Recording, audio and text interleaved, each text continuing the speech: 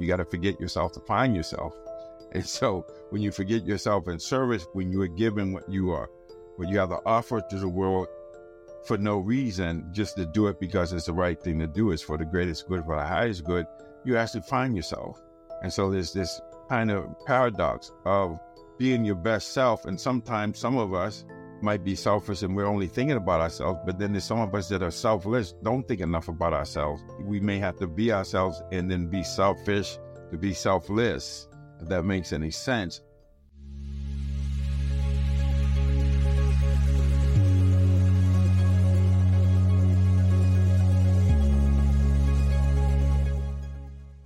Greetings and a warm welcome to Intersections. Our commitment here is to allow all of us to open new doors, new pathways towards understanding our full potential by dissolving the boundaries, eliminating the constraints, taking us out of any single box. And today, it is my great joy and privilege to have in our midst George Mumford, who is one of these individuals who has been doing this across the arc of a very luminous life. George is a globally recognized speaker, a sports psychologist, mindfulness coach, and a very influential author.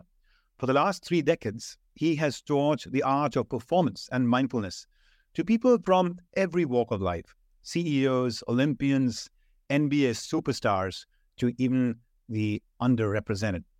George has helped many of his champion clients transform their careers and their leadership, including Michael Jordan, Kobe Bryant, and Shaquille O'Neal, and he's presented to some of the world's top brands like Nike and Google, PayPal, Amex, and Lululemon. He's written 2 books, The Mindful Athlete, Secrets to Pure Performance, and Unlocked, Embrace Your Greatness, Find the Flow, and Discover Success, which has been published very recently in May this year.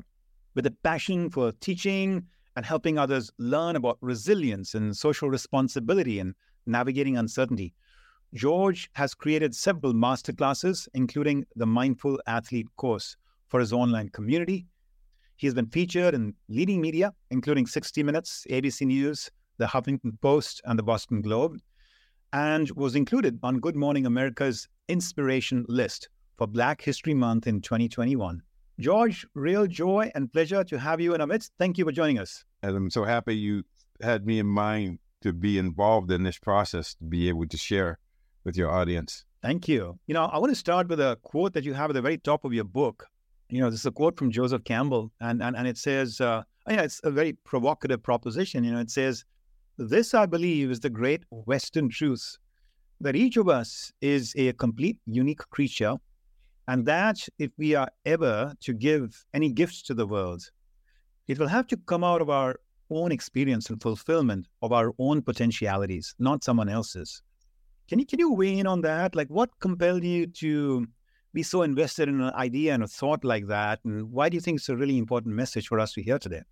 Yes, thank you. So it was an interesting time in my life where I'm coming up on 39 years of sobriety, July 30th. And I remember I got clean. I had been clean for maybe a year or 2.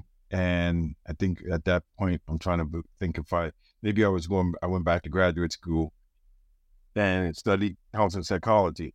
And I remember going home at night and watching The Power of Myth, listening to Joseph Campbell. And what I heard him say was, follow your bliss.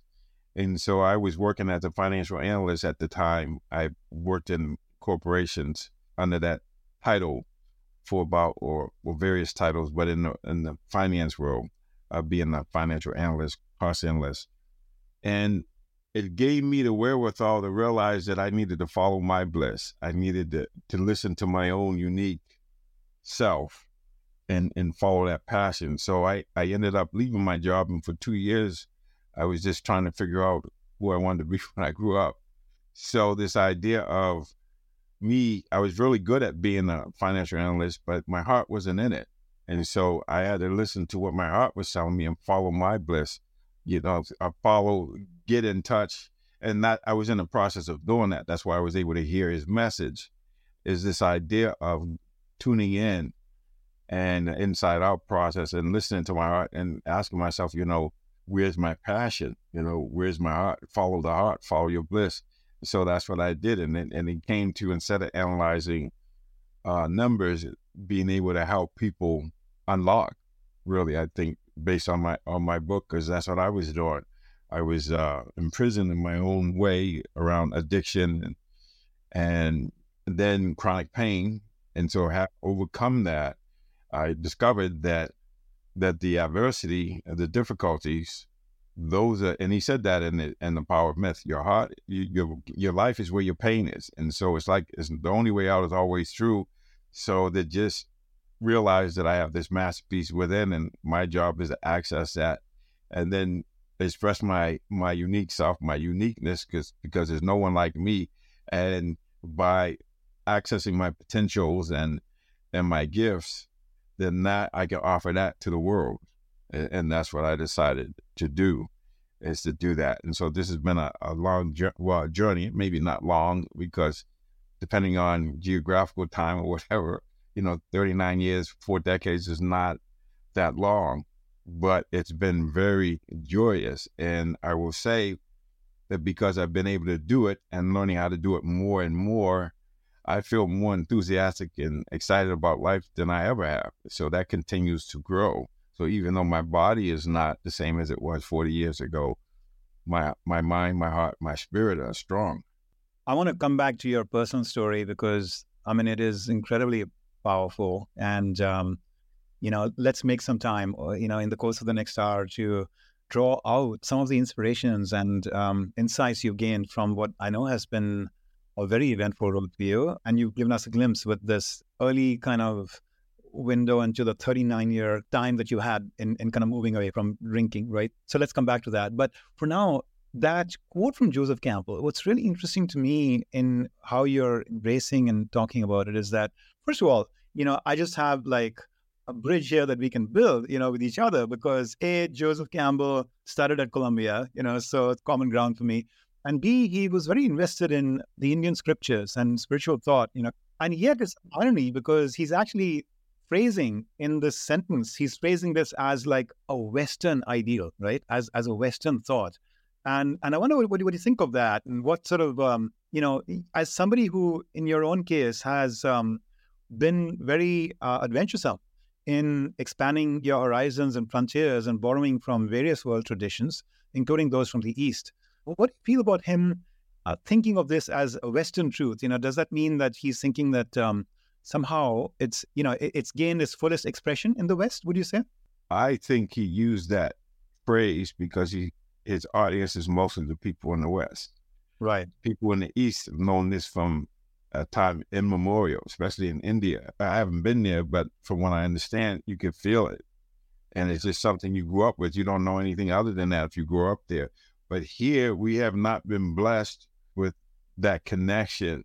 I'm speculating, but I think it's because of the audience he's talking to. And then he's also going back to some of our mystics. They're Eastern mystics. So all truth is the same. It may seem different, but the literature or how you learn about it, there's more written in the East than it is in the West.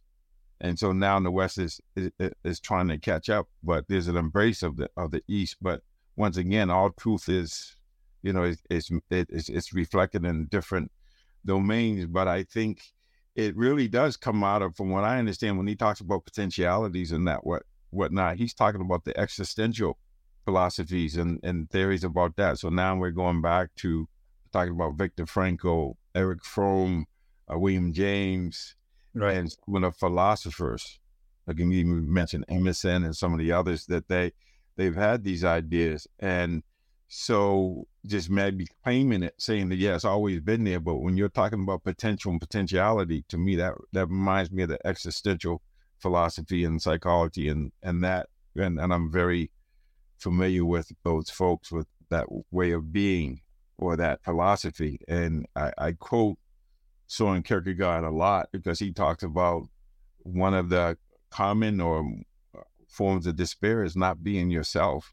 When all the existentialists, they talk about potential and making choices and how do you access that? Are you being honest, in terms of being able to accept responsibility for how you are, whether you are giving your gift to the world or are you hiding out?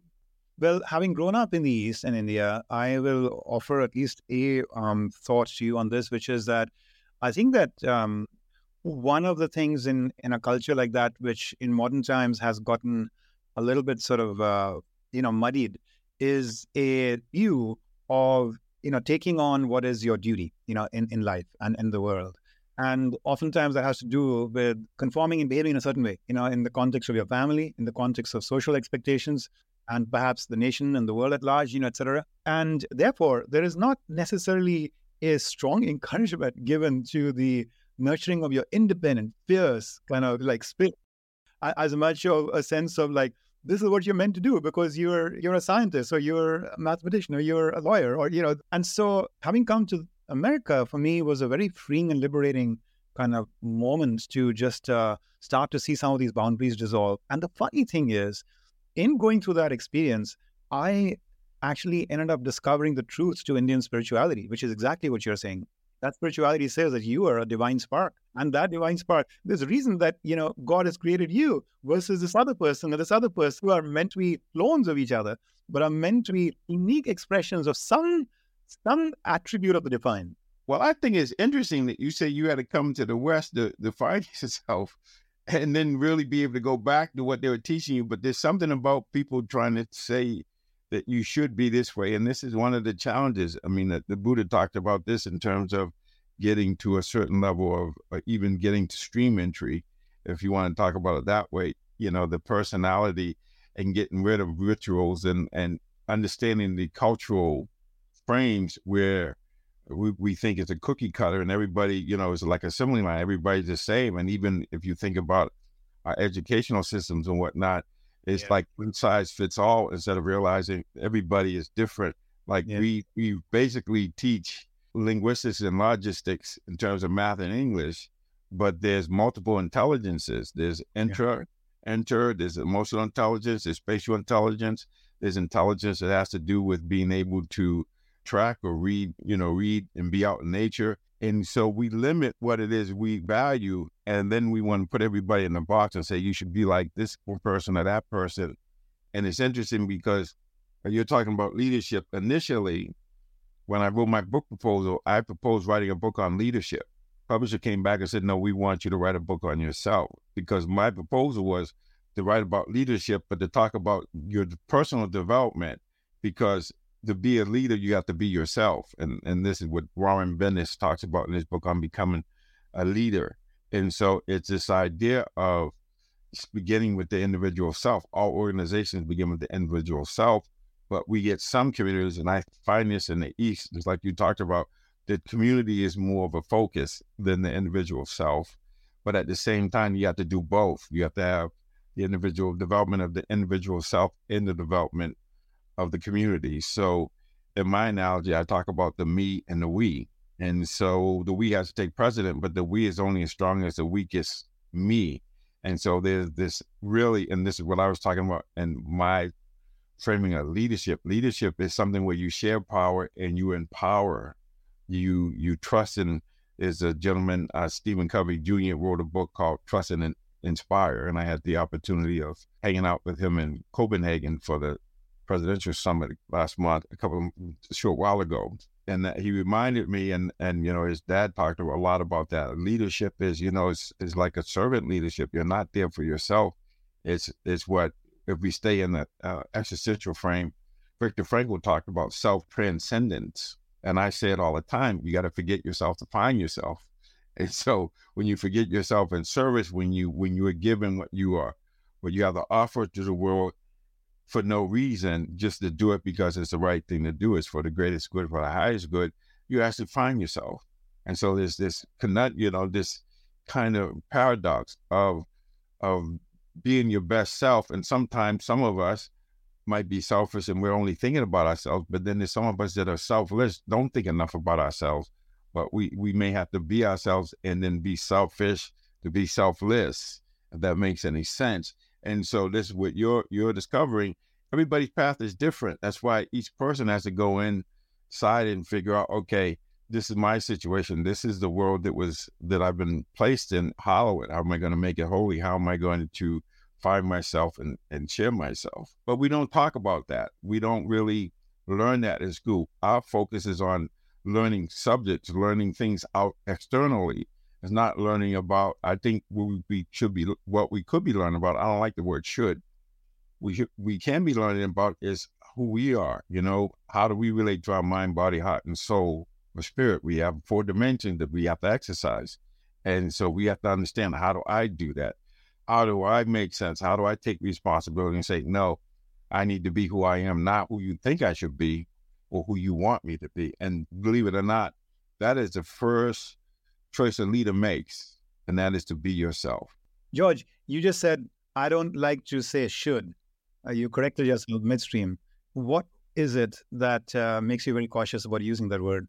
Yeah, because when you should, that's a judgment. And so it's a subtle thing, but when we say, okay, this is good, this is bad, that sets up a duality, and there's a part of us that because anything if we want to perceive good, we're going to repress the bad. And the reality is the only way out is always true. How can we have an awareness that embraces everything? And instead of saying it good or bad, saying it's helpful, it's not helpful, it's wholesome, it's not wholesome. And so we can start looking at it that way. And it's not about you should. Here's a suggestion. When you say you should do something, now you're getting into a place where you have an inner conflict, where you think you should be doing this rather than doing what you know to do, because there's some outside agency, or could even be internally, some internalized because of the limbic programming, some authority figure in the past has said something to you that you consented to being true, and it's actually affecting your ability to be yourself. It's locking you up. Just the language you use, because language organizes our thoughts and how we see things. So the language we use is very important. So when I say should, then there's a judgment there saying, okay, no, this is what's offered.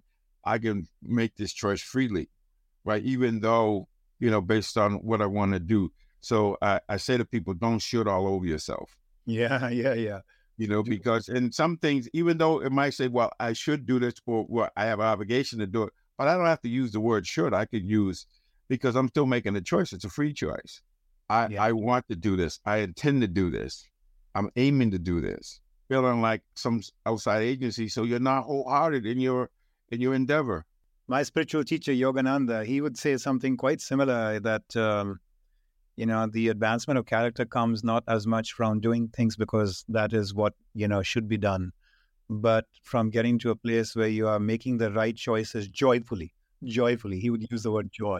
It's heartfelt, and it's connecting. And that's the thing. When we come from love, when we come from embracing and realizing that I and the other are one, and that just like me, that person. I was just thinking about this because we have this tendency when somebody does something, we say, well, why are they doing that? They should be doing this other thing. And what I know from my experience is that if you see things the way people are seeing things, you would do what they do. There's a direct alignment with how people see things and what they do. And so if you want to understand somebody, you have to be able to see things from their perspective. You don't have to agree with it, but there's 360 degrees. So depending on how you look at things and where you are when you're looking at things, not just physically, but mentally and emotionally and spiritually, it's going to affect your understanding. And so we want to understand ourselves. And to me, this is the interesting thing, because we hide from ourselves. How do we know the secret self that's inside that nobody knows about and we try to hide from people? Well, you can figure out things by noticing your attention will follow your intention. And so we have to be able to have this self-awareness that allows us to uncritically observe what's happening. So we can see, oh, when I do this, or when I think this way, or when I do this, then this happens. Then I have to learn from that. I have to understand that maybe before I make a choice, I have to reflect on it. Of course, this is what the Buddha did with his son. He taught him that before you do something, you have to reflect on whether it's helpful to you or others or not. And if it's not helpful to both you and the others, it's not to be done. And that's before you do it. And then there's reflecting when you're doing it. Like I always say, in real time, you can self-correct. Oh, that's not going to be helpful.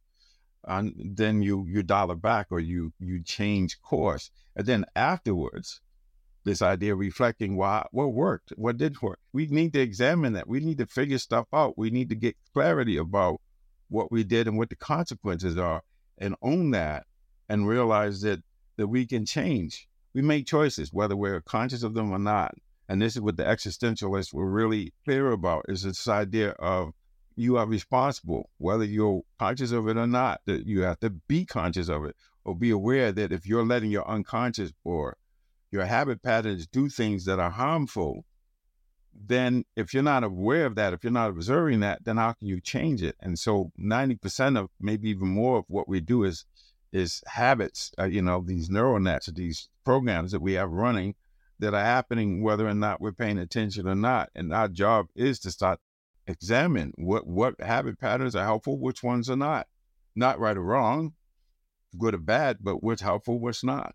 It's a powerful way of bringing a level of non-judgmentalism, so to say, to both the way you talk to audiences, but also the way you talk to your own self. What I'm hearing from you. And in some ways, George, that seems to be a fresh idea to, it's timeless, in so many regards, right? You've been quoting these masters from the past.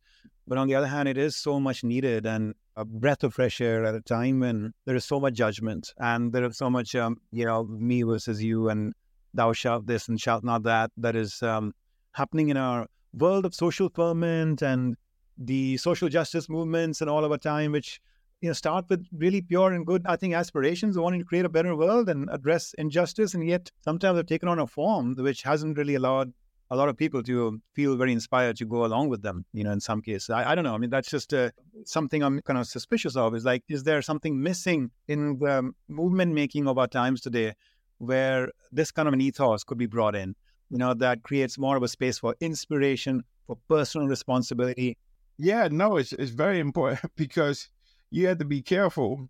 You could have that righteous anger, and anger is anger, whether it's righteous or not. It's a hindrance. It gets in the way of us being able to be present and to see clearly.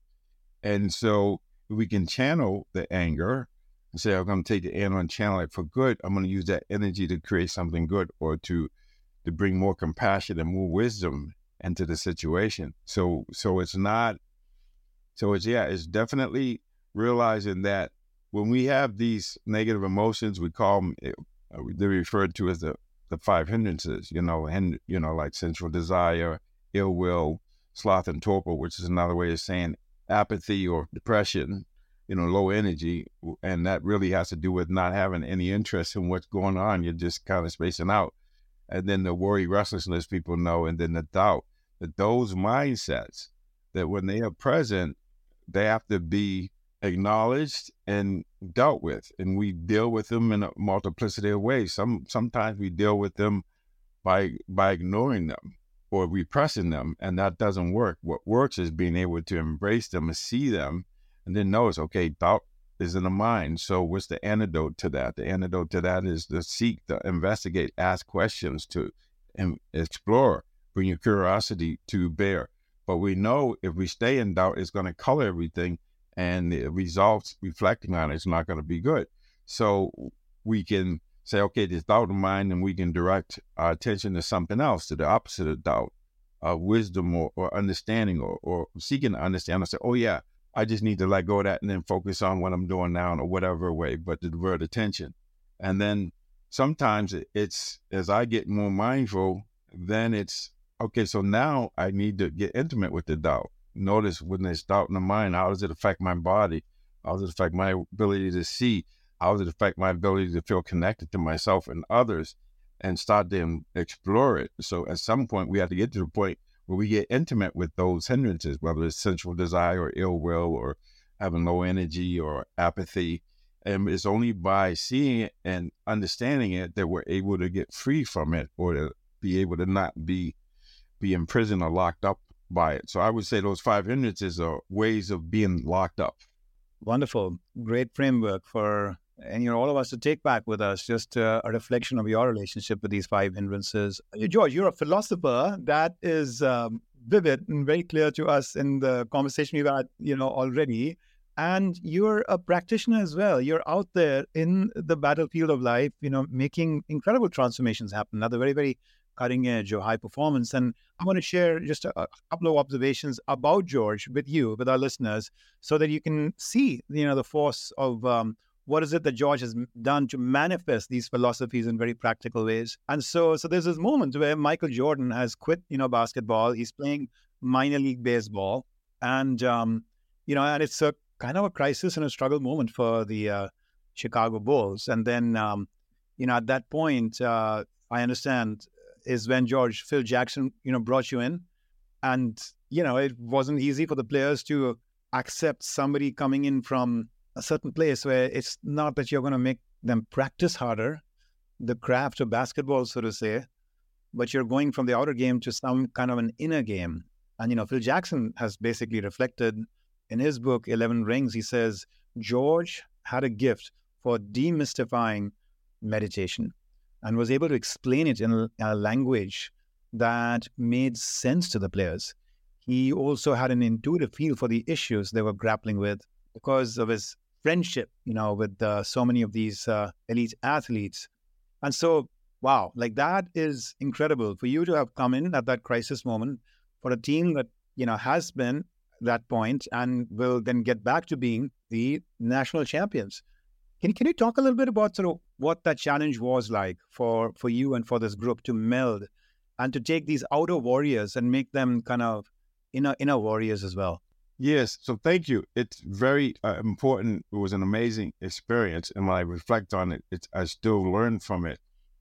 So at the time, setting the context, I was working at the time we used to call it the Stress Reduction and Relaxation Program at the UMass Medical Center in Worcester, and it's a medical school. Now it's been referred to as Center for Mindfulness and whatnot, but this is going back to 1983, so this is going back almost 30 years. And Phil used to teach at a place called Omega. It's this place in Rhinebeck, New York. He used to teach a program called Beyond Basketball. So it was like a fantasy camp, and people would come, and he raised money for one of his teammates, Eddie Mast, who died of a heart attack. This was a way to raise money for his family. And John and Saki Santorelli, they used to do this. It's called mindfulness-based stress reduction now. But they used to do these trainings for healthcare workers, and they were there at the same time. So they knew Phil, and Phil was talking to them. And this was 1993. They had just won 3 NBA championships in a row. And Phil wanted to bring somebody in to help the players deal with the stress of success, because no one has ever had that kind of success, and you got people coming at you and whatnot. So when he first approached me, this was before MJ retired, before his father was murdered and whatnot. So we hadn't anticipated that. This was a proactive move. This was Phil doing what he does, where he's always looking to help his players, the body, the mind, the heart, and the soul. He saw them as whole people, and he wanted to give them all the tools they could use for success. So when I got there, that crisis was not anticipated. That's not why I was going in there. I was going in there to help them deal with the stress of success. But when I got in there, it was like, okay, how can I serve? How can I help? And it's like, okay, so you got to embrace it. This is it. There's something here. And so when I talked to the team, I talked about this idea of this is a crisis. And when there's a crisis, and I use it, I said, in Eastern philosophy, when there's a crisis, it has 2 meanings. One meaning is danger, which we know about. The other meaning is opportunity. So we can create space between stimulus and response, and in that space, we get the freedom and choose. So I altered how they saw it. I said, okay, so this is an opportunity for people to step up. There's an opportunity for us to actually get stronger. And let's relate to it. If the glass is half empty or half full, both are right. But if we focus on half full, focus on it being an opportunity, then that's when we change that. And then we talked about how we can be our best selves. And so I talked to them about being a spiritual warrior, but let's put it in context. I went with Dr. J in college. So I've been around the pro game. I've been one of the most elite players of all time. So when I went in there, I had a level of street cred. And besides, I grew up just like a lot of those folks, me was Southern Baptist, but there was a lot of connection to them. And what I did was I just created a vision and possibility, say, hey, we're here, but we can go this way or we can go this way. And if we go this way, you have to be a spiritual warrior. You have to be able to get comfortable being uncomfortable. And it's just a great opportunity. So what do you choose? I suggest we go this way. we go for the gusto. We say, okay, this is going to be amazing. And then when I talk to them about being in flow, and I say, what I'm teaching you is going to make you flow ready. You cannot enter flow. The more you try to enter flow, the more you won't. But if you do these certain things like being in the moment, managing the moment, being clear about what your goals are, and then getting immediate feedback and being willing to adjust and change, to self-regulate your thoughts, feelings, behavior. Now, then I'm talking to them about, I didn't call it the masterpiece, but I was basically saying, you're wired for success. We have these abilities. In adversity, our latent abilities are going to express themselves, but it's having a certain mindset and realizing, this is what I did. This is how I overcame substance abuse. This is how I overcame having chronic pain. And I used to play basketball, and I've been around the game, and you want the flow. You want to be able to grow. You want the flow. You want to be able to grow. Let's do that. And so that's what I offered. And so it totally expanded my role with them, because I came in and it was just, and I had full access. So I was in the locker room. I was all there. But to be honest with you, there was a part of me saying, okay, they just won 3 championships. What do I have to teach them? And that's when I just forgot myself to find myself and say, okay, my job here is to serve. And that's what I did. And when I forgot myself, I found myself, and I just talked about sharing my experience, strength, and hope. This is how I dealt with adversity. I say, okay, this is going to be great. There's an opportunity here, and let's go from there. So that was a transformation, and we were making it up as we went along. Phil would talk, and Phil had this way of being. Not only was it when I was there, I had presentations with them, but a lot of times it was intuitive. It's like, okay, we got to talk about this. We have to talk about that. There was no one that had done it like this before. So I was making it up as we go along. I was like Indiana Jones, like, what are we going to do, Indy? We're making it up as we go along. But we know what the principles are. The principles don't change. They're timeless and they're universal. And then what's the principles? Being in the moment, managing the moment, coming with right view, coming with this attitude of, there's a lawfulness here, and we just have to align ourselves with the way things work. This is a friendly universe. There's a lawfulness to it, and we have way more power than we ever imagined. And something happens, we have to choose, but we want to choose based on being present and being compassionate, being loving, seeking to understand. That's the most ultimate stress reducer, is understanding. And you understand by reflecting on experience and being willing to change. And so this idea of getting the feedback, embracing it, and saying, how am I going to relate to myself? How can I access my masterpiece and offer it to the world? In this case, my team. In my case, whoever I'm working with, I won't even call it client, my friends that I'm offering to serve. Roland Lazenby is an NBA writer, and he writes about how he says Michael Jordan in particular was very skeptical, but over time he began to understand the clarity and mindfulness and importance of learning to focus and perform in the moment. And then you recalled yourself, Jordan as being one of your best students. You've said he got what I was doing. Can you talk a little bit about sort of both him and Kobe as two like larger than life figures really having had a profound impact on modern day basketball, and how they were changing and transforming in their collaborations with you? Yeah, so my thing was with them is just sort of making suggestions and just watching them. But when I had been working with the Bulls for 18 months, and he came back in March of 95. And I remember shortly after he came back, they came to Boston. And one of the rituals we have is when the team comes to Boston, usually Boston Garden was very, the Garden was not available for shoot-arounds. Each team has a shoot-around in the morning. They go over for a couple hours, go through the plays, and then they shoot around on the court that they're going to be playing on. Well, in Boston, especially in those days, in the 90s, the Garden wasn't available. So we would meet in the hotel and in the conference room, and the coaches would go over film. If you work with any athletic teams, they watch a lot of film and observe the other team and talk about what they're going to run and that sort of thing. So we would have this was a ritual. We would go through that. Then the coaches would leave, and it would just be me and the players, and I'd have maybe 45 minutes or so where I'd take them through some exercises, have a little talk, and we'd do a little practice and whatnot. And so when MJ came, we did what I call awareness of breathing, where we're just sitting and closing our eyes and just tuning into the fact that we're sitting and breathing You might even say we're conspiring together, which is a positive thing. We're breathing in and out. And I remember MJ looking around, watching people, seeing what they were doing, and then he just closed his eyes.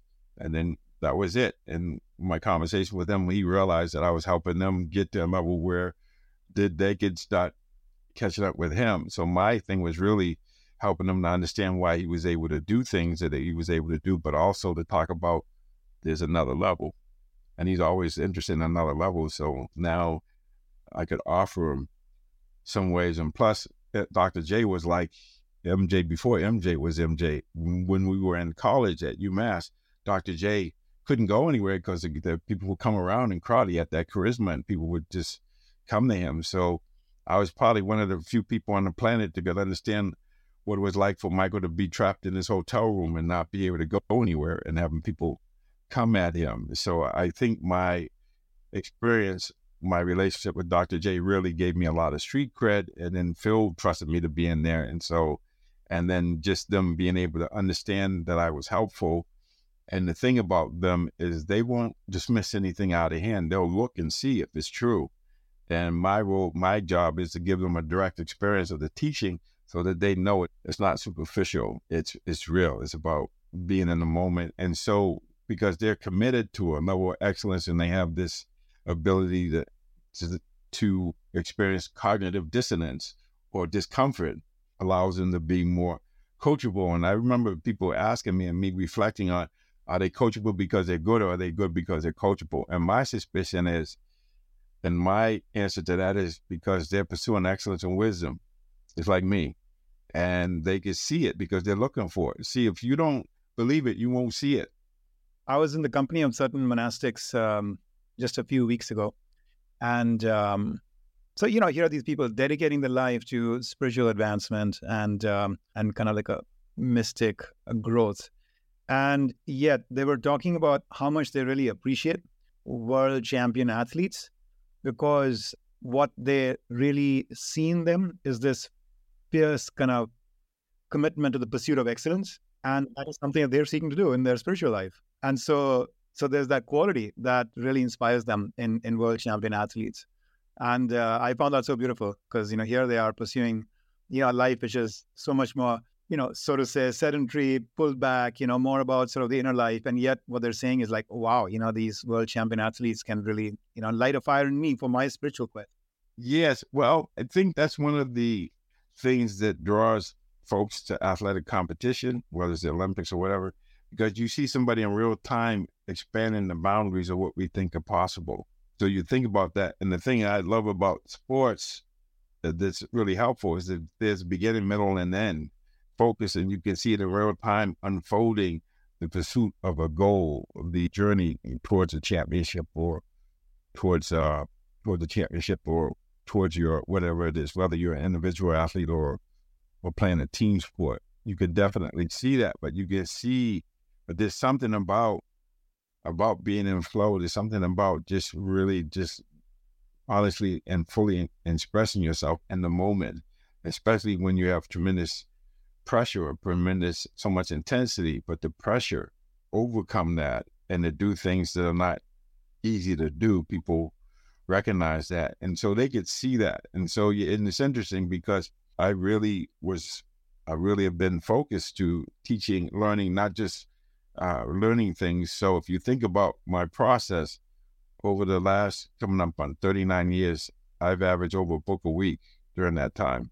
But I've done a lot of practice. I've lived in a meditation center for 6 years. I've done a lot of practicing, even 90-day retreats, but I've done a lot of other practicing, working with executives and CEOs and corporations and groups.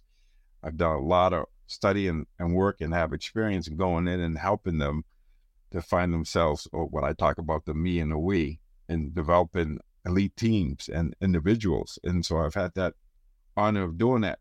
And a lot of that comes out of my own experience as a leader and having people that I had developing. And I don't like the word manage and lead.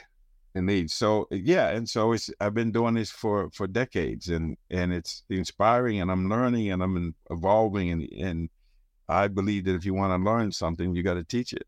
You on this pushing the boundaries of what you can achieve. You have this beautiful distinction you make between peak performance and pure performance, and you talk about how peak performance is stationary and pure performance, on the other hand, is in flow. I love that distinction, and it was very thought provoking. And at a time when, generally speaking, peak performance is a very fashionable thing for people to pursue, I think it would be really valuable if you could weigh in on this, George, a little bit. Like what here's the distinction and what's really critical, here for us to understand and appreciate about pure performance. So to me, it's like peak performance and pure performance is like, and it's predicated on Maslow's peak experience, right?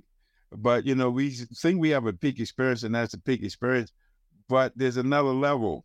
So when you say it's peak, it's almost like you reach the peak. Now, I'm talking about the linguistics, what words mean and whatnot. And there's something about pure performance where you're just performing and there's always another level, but you're not settling.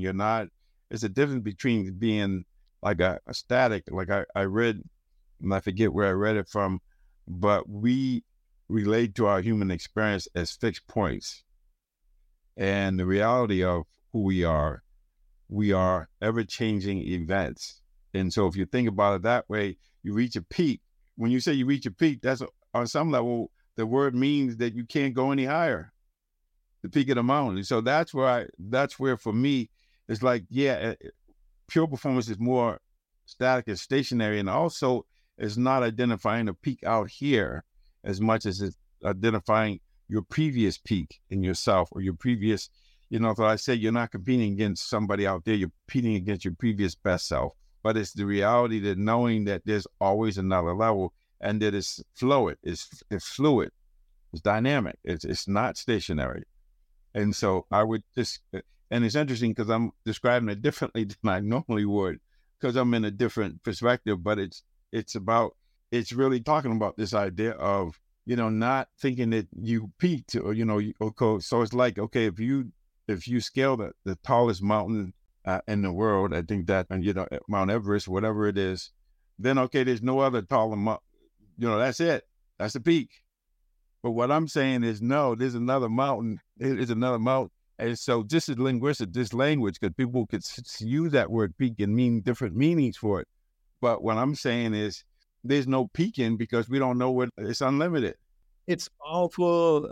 I think, it's incredibly valuable food for thought for our listeners. And hopefully those who don't immediately get it, I would appeal to you to just keep this thought in the back of your mind, and you just never know when it actually is, lights a bulb in your mind and you realize, oh my God, this is what George meant when he said that. I'm feeling it now. One of the ways to learn from what you just said is the idea that maybe it's premature when you declare, too early a victory and start to put your boots up because you feel like, this is the best I could ever be on this. So like, there's nothing more to grow and do. That's one part of what you're saying, I think.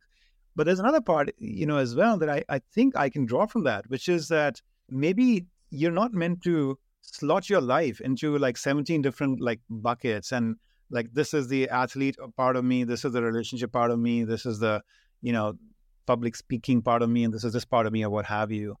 And when you're open to moving away from this notion of a peak performance, which, would apply, materially and physically to just one of those parts of who you are, one of those lanes in which you're racing, when you walk away from that kind of a, kind of view of what performance and accomplishment and, the pursuit of excellence means to you, then correct me if I'm wrong, but I'm, my hypothesis is that it starts to dissolve these boundaries of these different parts of who you are. And this state of pure performance becomes like a moment by moment discipline that applies to anything and everything you do. And so, I might retire from Olympian sports, but that doesn't, make me have less meaning and fulfillment and challenge in life because I'm just not redirecting that same energy and consciousness to something else. Yes, I like the way you phrase it, and that's exactly it. It's like Mikhail Csikszentmihalyi talks about flow. He talks about the autotelic personality. And what he means by that is you do something for the activity in and of itself. So like you said, so in your role as an athlete, you're doing this. In your role as a, maybe as a leader or as a dad or son or whatever, you're doing something else. And what he's saying is, it doesn't matter what you're doing. What matters is the intrinsic value you get from being fully deployed and fully expressed in the moment. the peak or the pure experience is doing it for no reason, and to express it with the freedom, with being unlocked, where you're not doing the shoulds or you're not doing anything else. So one way of looking at, from a psychological point of view, one way of looking at being in the zone of flow is being spontaneous. So you don't even know what you're going to do. So you're in this creative energy. And so when I talk about pure performance, it's like you're performing because you want to, like Bruce Lee talked about martial arts as honestly expressing yourself. And you're letting, it's an inside out thing. And you start to understand that you meet what you mirror, that what's out here is a reflection of what's in here. So if you keep changing what's in here and you know there's another level, then you keep evolving. And like I said, being a ever-changing event versus being a fixed point. And, because there's no being, there's a becoming. You're always moving, you can't step in the same river twice. And so it's really more about understanding that that wherever you go, there you are. And it's the same drill is, can you be fully engaged, fully present, and doing what you're doing, giving your gift to the world out of your own potentialities, out of your own uniqueness, which is unlimited. I want to invite you to also shed light on another very powerful part of your philosophy. Given, again, that you worked with these, world champion athletes, I think it particularly, to me, bears some kind of reflection, for us here, and some opportunity for us to learn from you on this, because, you're talking about sports where there is a score ultimately very quantifiable that is put on the board, and one team will get the shining medal, versus the other. And yet you say the nature of healthy competition is that we bring out the best in each other. Productive competition involves always recognizing our opponent's humanity. And I love this phrase. You say, what I mean by that, this is so, to me, important, for today's time, because we are starting to use this word about like a human-centered organization and, respecting humanity and all so much. But you clarify that. You say productive competition involves always recognizing our opponent's humanity. What I mean by that is not just that we are all human, though we are. Beyond that, far beyond, each of us is endowed with divinity. Each of us is a child of God. We are all emanations of creation, and we are connected to each other in this way. Each of us is an essential and irreplaceable being. That is so beautiful. Yes, I believe that. And you can see it. And it's interesting because I had this conversation. And one of the things I noticed with some of the athletes that I work with over the years, and when they're competing with people, you have people say, well, when the opponent falls up, don't help them up. I see my guys helping people up.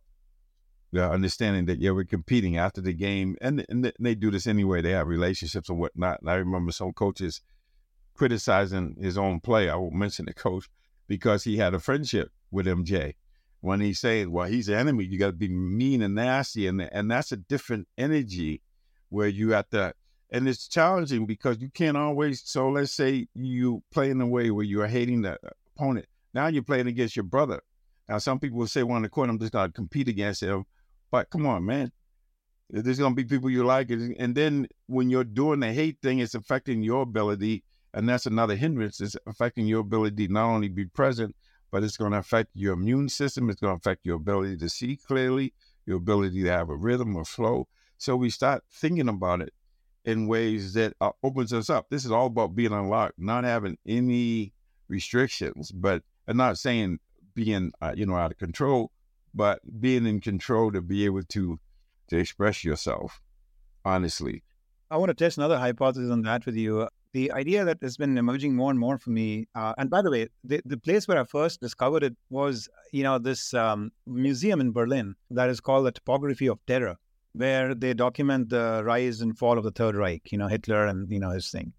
And in that, at one point, I discovered that close to the end of the Second World War, the Allies are starting to be on the ascendancy, and they're invading Germany right now and kind of marching towards Berlin. And Hitler realizes his days are now, countable. And so he declares something called his Nero's decree, where he basically requires all the generals of the German army to destroy all German infrastructure, schools, hospitals, production plants, highways. And one of his generals who actually hears this, from him as an order that he's meant to go out and broadcast to the other generals in the army, he listens to it and he braces himself like, what is the Führer doing? Because while it's true that we might now lose this war, why would we want like there to be such suffering and misery for our people that there is no infrastructure like hospitals and schools and things? So he asks, Hitler, why is it that you want us to do this? And Hitler says, because the good Germans are already dead. And this general, he respectfully nods his head and reassures Hitler that it will be done. And then he disobeys him. He actually doesn't go and share this with the other generals, and it was not executed, of course. And within a few days of that, Hitler's committed suicide and the game is over. And the thought that left with me, which I want to test with you, is that what Hitler had done over the course of his unfortunate, painful life was that he had become very specialized in knowing how to hate.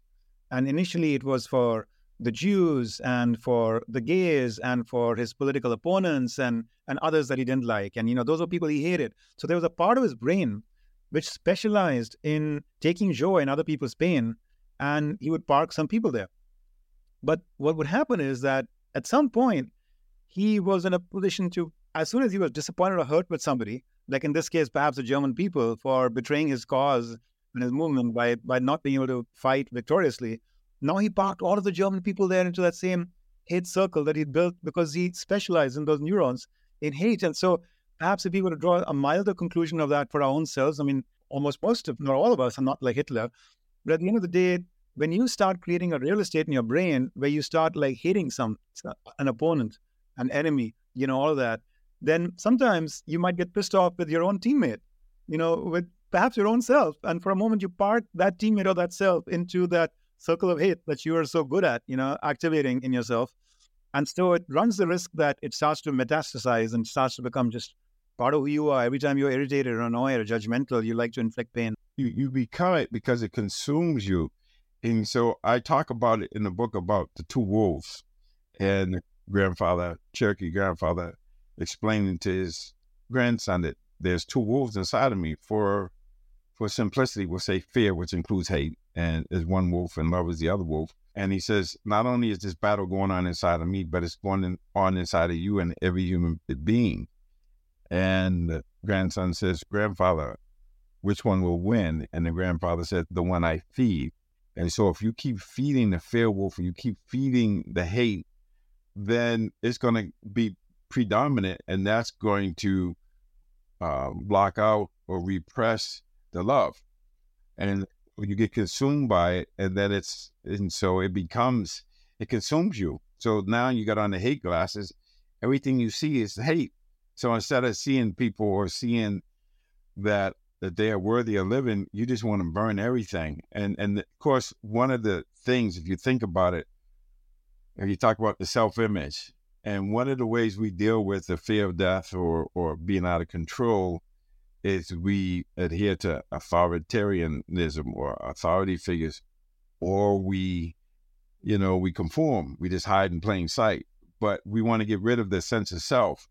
There's one way of escaping from freedom, and that is by destroying your sense of self, so that you're no longer experiencing the fear of death, or there's no self there. So you want to get to no self, not in the way that you get to no self where you realize it's just an illusion, but no self where you just blow it up or you just destroy it. So this could be suicide bombings, but it was like he was expressing this idea of just destroying everything, because if you destroy yourself, and of course that's what he did, he committed suicide. That was one way to escape being responsible, is by destroying everything, especially himself. So that's just my interpretation of it, but it's consuming, and it gets to be a habit, and you can see it. I mean, you can see it in this country and the United States.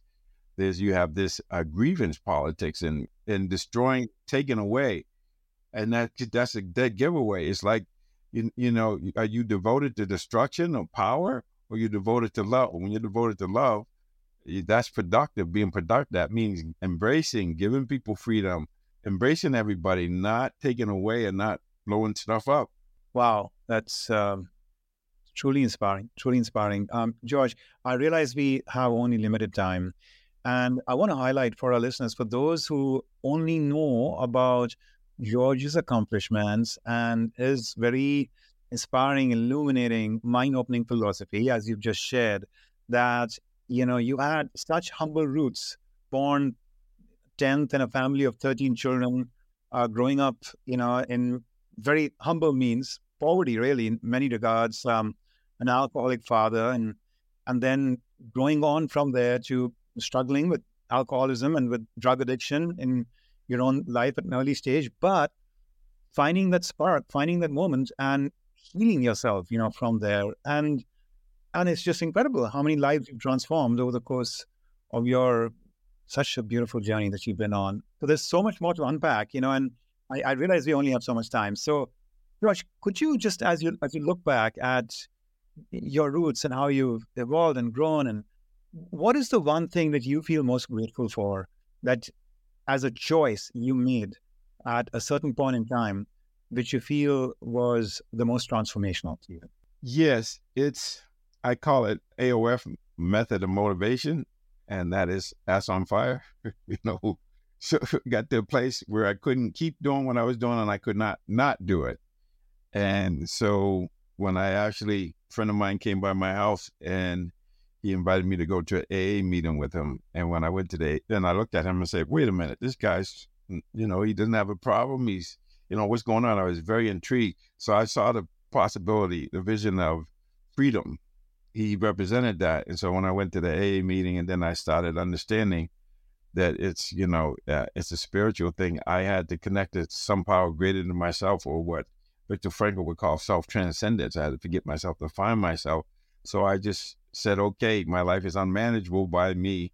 I had to surrender. I had to let go. But it wasn't like I was surrendering, like I was giving up my power. It was more like I was surrendering so that I can embrace my power. So it was more of an embrace of my inner power instead of looking for John Barleycorn or something outside of myself, realizing that, I had a divine spark. And once I accessed that masterpiece within and realized that there's an energy fought in the universe that I can connect to, and prayer and meditation, how I think and whatnot, I just rediscovered myself. I rediscovered the masterpiece within, that divine spark. I became a caterpillar crawling into the chrysalis and struggling to get out. And then the struggle gave me the strength to fly. You've said once, you said, we become what we think about. Success is a progressive realization of a worthy ideal. Yes, or goal. Yes. I need to do that. I'm a recovering perfectionist. Progress, not perfection. I had to learn that over and over again. Suzuki Roshi says we find perfection through imperfection. So I've been dealing with that. So that definition is helpful because all the research says that we're happy first, then we're successful, but we act as if we'll be happy when we are successful. But the reality is, if you have a progressive realization of a worthy ideal, now you're getting into Lao Tzu territory where a journey of 1,000 miles begins with the first step. So each step can be celebrated and seen as a progressive realization of moving towards that 1,000-mile journey. Let me end with just one glimpse that you can give us into your everyday life. So what for you is the most treasured, most looked forward to, most precious moment of the day? Pockets of stillness, silence, and spaciousness. So it's just getting connected, getting with myself and being able to, through prayer, meditation, I read, I do all sorts of things, but it's really getting back to myself, getting back to identifying with that embracing the greatness within me, which could, it's like that divine spark, it's that spirituality, it's that feeling of love. I guess I would say love. Yeah. It's just realizing that there's love there. I just have to be still and know.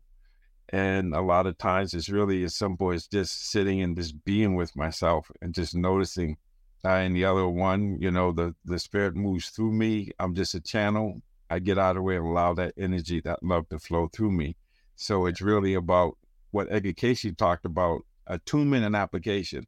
So it's letting the love flow through me. And then that's the attunement. And then the application is when I go and interact with people, even with my inner self, to be love, to be loving. That's the application, to be loving. Sometimes somebody comes to mind that I had issues with, that I can forgive them. So I would say it's a teaching that Jesus talked about, He said, love everything and continual forgiveness. How lovely to be ending on this notion of love, because we started with the Joseph Campbell quote, this notion of the unique divine spark in you, and make sure you know that and recognize that, discover that, uncover that, be your own true self. And now we're talking about love, and I'm reminded of this Rumi quote, where he says, love is the bridge between you and everything. And so you discover that spark, and you build this bridge with everything. Then what was your gift becomes a universal gift, right? In some ways. Yeah, and everybody, it's interesting. And I'll share with this. So I did 2 podcasts. I think it was the School of Greatness with Lewis Howes, and it was the Tim Ferriss podcast. And they both asked me 3 things that I know for sure, 3 questions. And I answered them the same way, and I didn't realize I had done that. And so the 3 things I said was, the only time we have is now. The only one you could be is yourself. And all you need is love.